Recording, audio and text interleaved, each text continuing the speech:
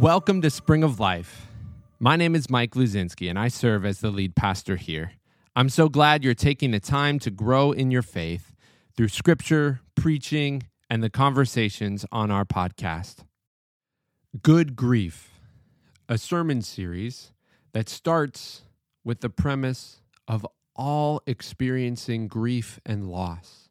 Many people struggle with how to grieve well and how to offer support to others.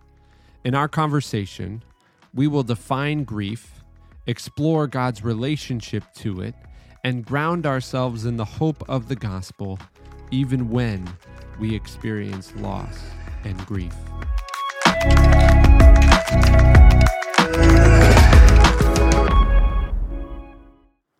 Psalm 23. The Lord is my shepherd, I have all that I need. He lets me rest in green meadows, he leads me beside peaceful streams.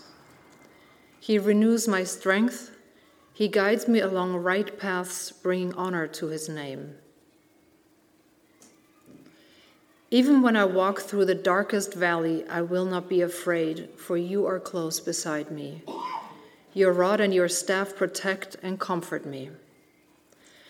You prepare a feast for me in the presence of my enemies. You honor me by anointing my head with oil. My cup overflows with blessings.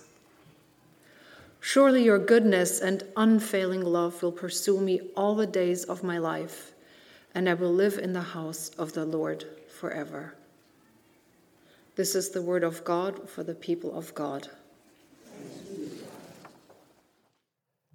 Psalm 23 is one of the most well-known passages in the entire Bible.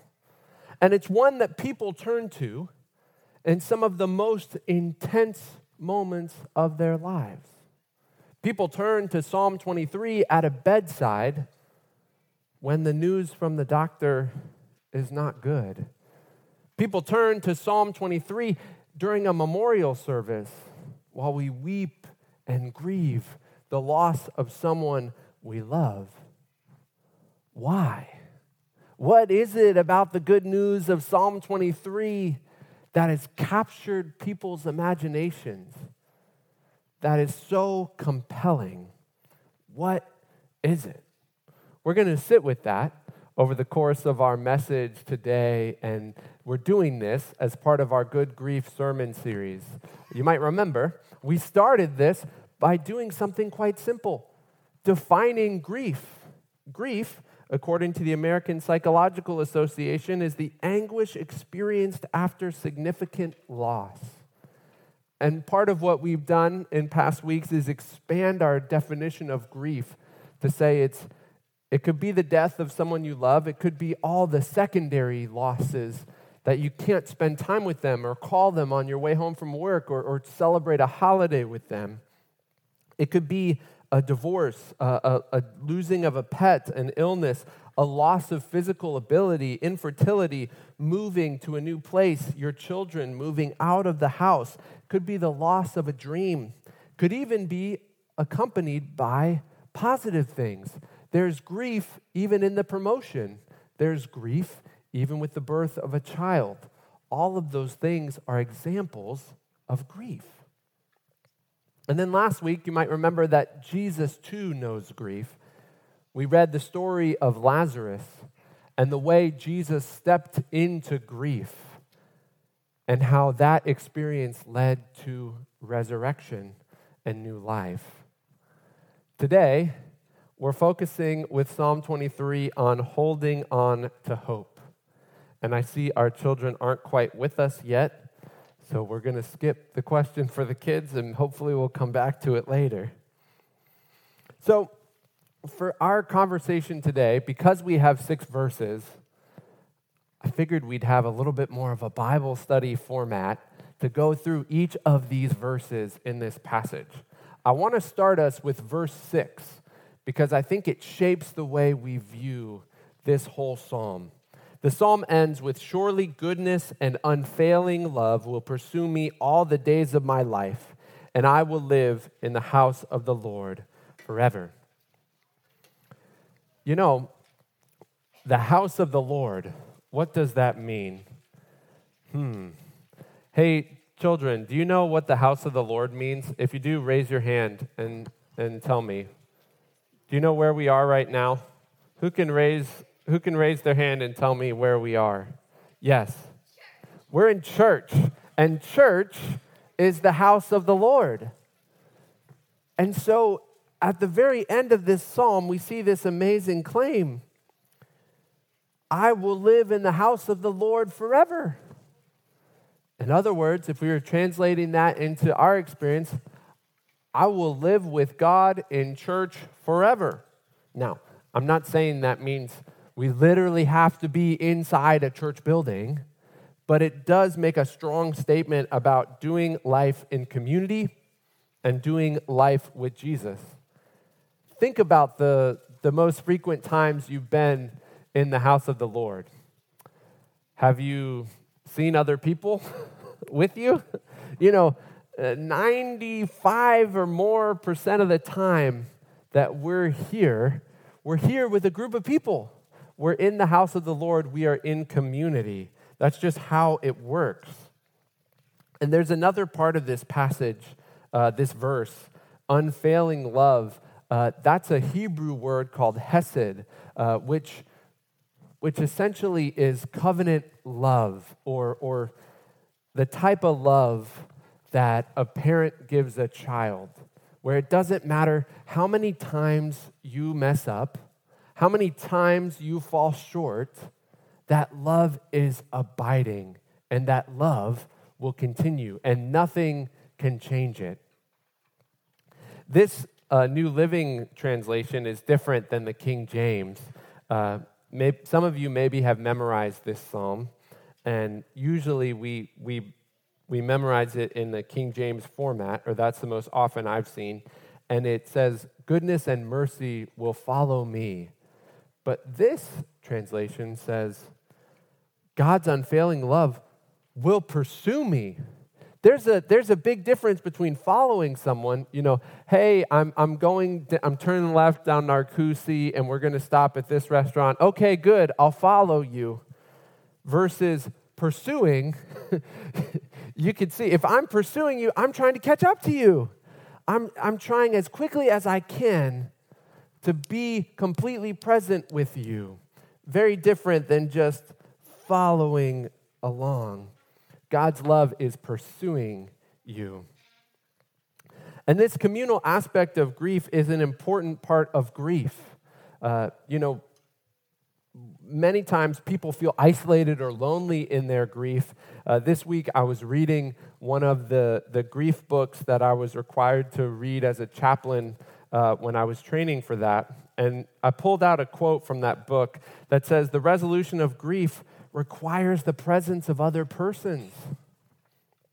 In other words, part of how we handle and respond to grief in a healthy way requires the presence of other people over a duration of time.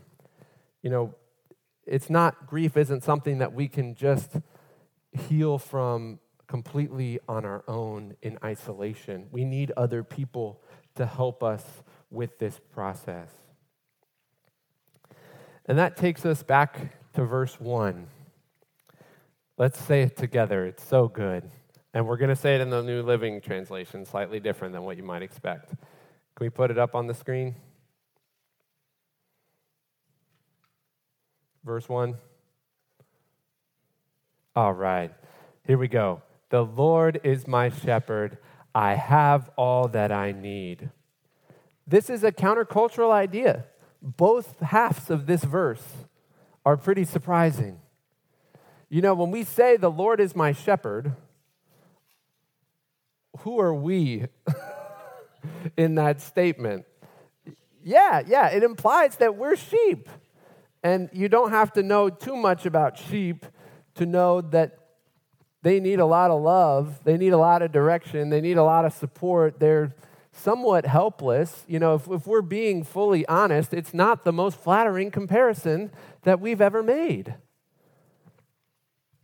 We are like sheep, and we need someone that's going to shepherd us, guide us, and protect us. And then the second half of the verse is also very countercultural. I have all that I need, or I shall not want. You and I are bombarded with thousands of messages a day that are telling us that we need other things, that our lives would be better if we had this or that. And I shall not want says that we don't need those things. We already have enough. God has given us enough. What does that enough look like? Well, verse 2, he lets me rest in green meadows. He leads me beside peaceful streams. You know, it's hard not to read that and think, what a beautiful scene of tranquility. But remember, we have to view this from the perspective of a sheep. Sheep need water. Sheep need grass. Sheep need protection from predators. God is providing all of the basic necessities of a sheep. God is providing the basic necessities that we need: food, water, shelter, being part of a community. And God does this in verse 3. He renews my strength. He guides me along right paths, bringing honor to his name. This is part of God's protection, God's leadership of us. To say, Jesus takes us to places that we can't get on our own. This also means, from the perspective of the sheep, that we don't always get to go to the place that we wanted to go. The path that Mike wanted to go might be different than the path that the good shepherd is leading me on. The same is true for all of us. And we wrestle with that. Verse 4. This is the heart of the passage. Even though I walk through the darkest valley, or in the King James Version, though I walk through the valley of the shadow of death, I will not be afraid. I fear no evil, for you are close beside me. You're with me. Your rod and your staff protect and comfort me. Sticking with this metaphor and focus of being a sheep, what I hear in this verse, really powerful truth. When I'm at my most broken, my most vulnerable, my worst, God is with me. God is caring for me. God is protecting me. And God is leading me forward through what? Through a valley. Think about the geography of a valley. If you were to pass through a valley, regardless of what direction you go, eventually you'll go down into the darkest part, and you'll come back out at some point on the other side. That image of the valley has that implicit truth that the valley's not forever. You won't be in the valley forever. God will guide you through to the other side. To summarize this verse, it's a reminder of who God is, and it's a reminder of who we are. Holding on to those truths can be a tremendous gift and a tremendous source of hope in seasons when we feel powerless, out of control, and it's tempting to completely give up, and maybe just as tempting to try to take every matter into our own hands and solve all these problems, depending on which way you tend to skew in moments of difficulty and grief. Verse 5, you prepare a feast for me in the presence of my enemies. You honor me by anointing my head with oil. My cup overflows with blessings. Do you notice the tension between verse 4 and verse 5? Even in the darkest valley, my cup overflows with blessings. Whoa, how did we get from the darkest valley to the blessings so quickly? You know, it's a reminder that both things can be true at the same time. That God is preparing an abundance. God is not just barely meeting our basic needs. God's preparing more than enough. God is choosing us. That symbol of anointing was a way of recognizing that God has chosen and selected someone. God's chosen us, and God is providing. And all of that can happen even when we feel like we're stuck in the valley, even when we feel that our enemies are closing in. Have you ever heard of the hymn, "It Is Well"? Yeah, raise your hand if you've heard of that. Okay, most people have heard of it. Does anyone know who wrote the lyrics, the name of the person who did that? Yeah, Horatio Spafford. He's the one who wrote that hymn. And maybe you're familiar with the story of what happened in his life that led to the writing of that very profound hymn. He was working and ended up having to stay late to attend to business while his wife and 4 daughters got aboard a boat heading from America to, I think, England. And while they were on that journey, their boat collided with another vessel, and it sank. And all 4 of his daughters were washed out to sea and drowned. During his voyage from America to England, to Europe, he wrote these lyrics. "When peace like a river attendeth my way, when sorrows and sea billows roll, whatever my lot, thou hast taught me to say, it is well with my soul." These lyrics are some of the most profound and powerful hymns written in the last 200 years. And Horatio had a way of living out the truth of Psalm 23.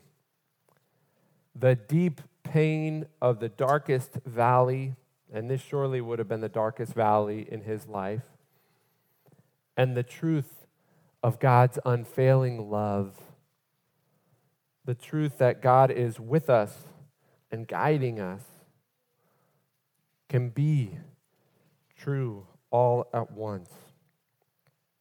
We turn to this passage in moments of greatest need because it tells us who God is, and it tells us who we are, especially in moments when we're out of control. We turn to this passage because it reminds us that we're not alone in moments that we desperately need community, that we desperately need faith. We turn to this passage because it confirms a truth that we are prone to forget, that God's failing love pursues us. We can't outrun it. It will be chasing after us.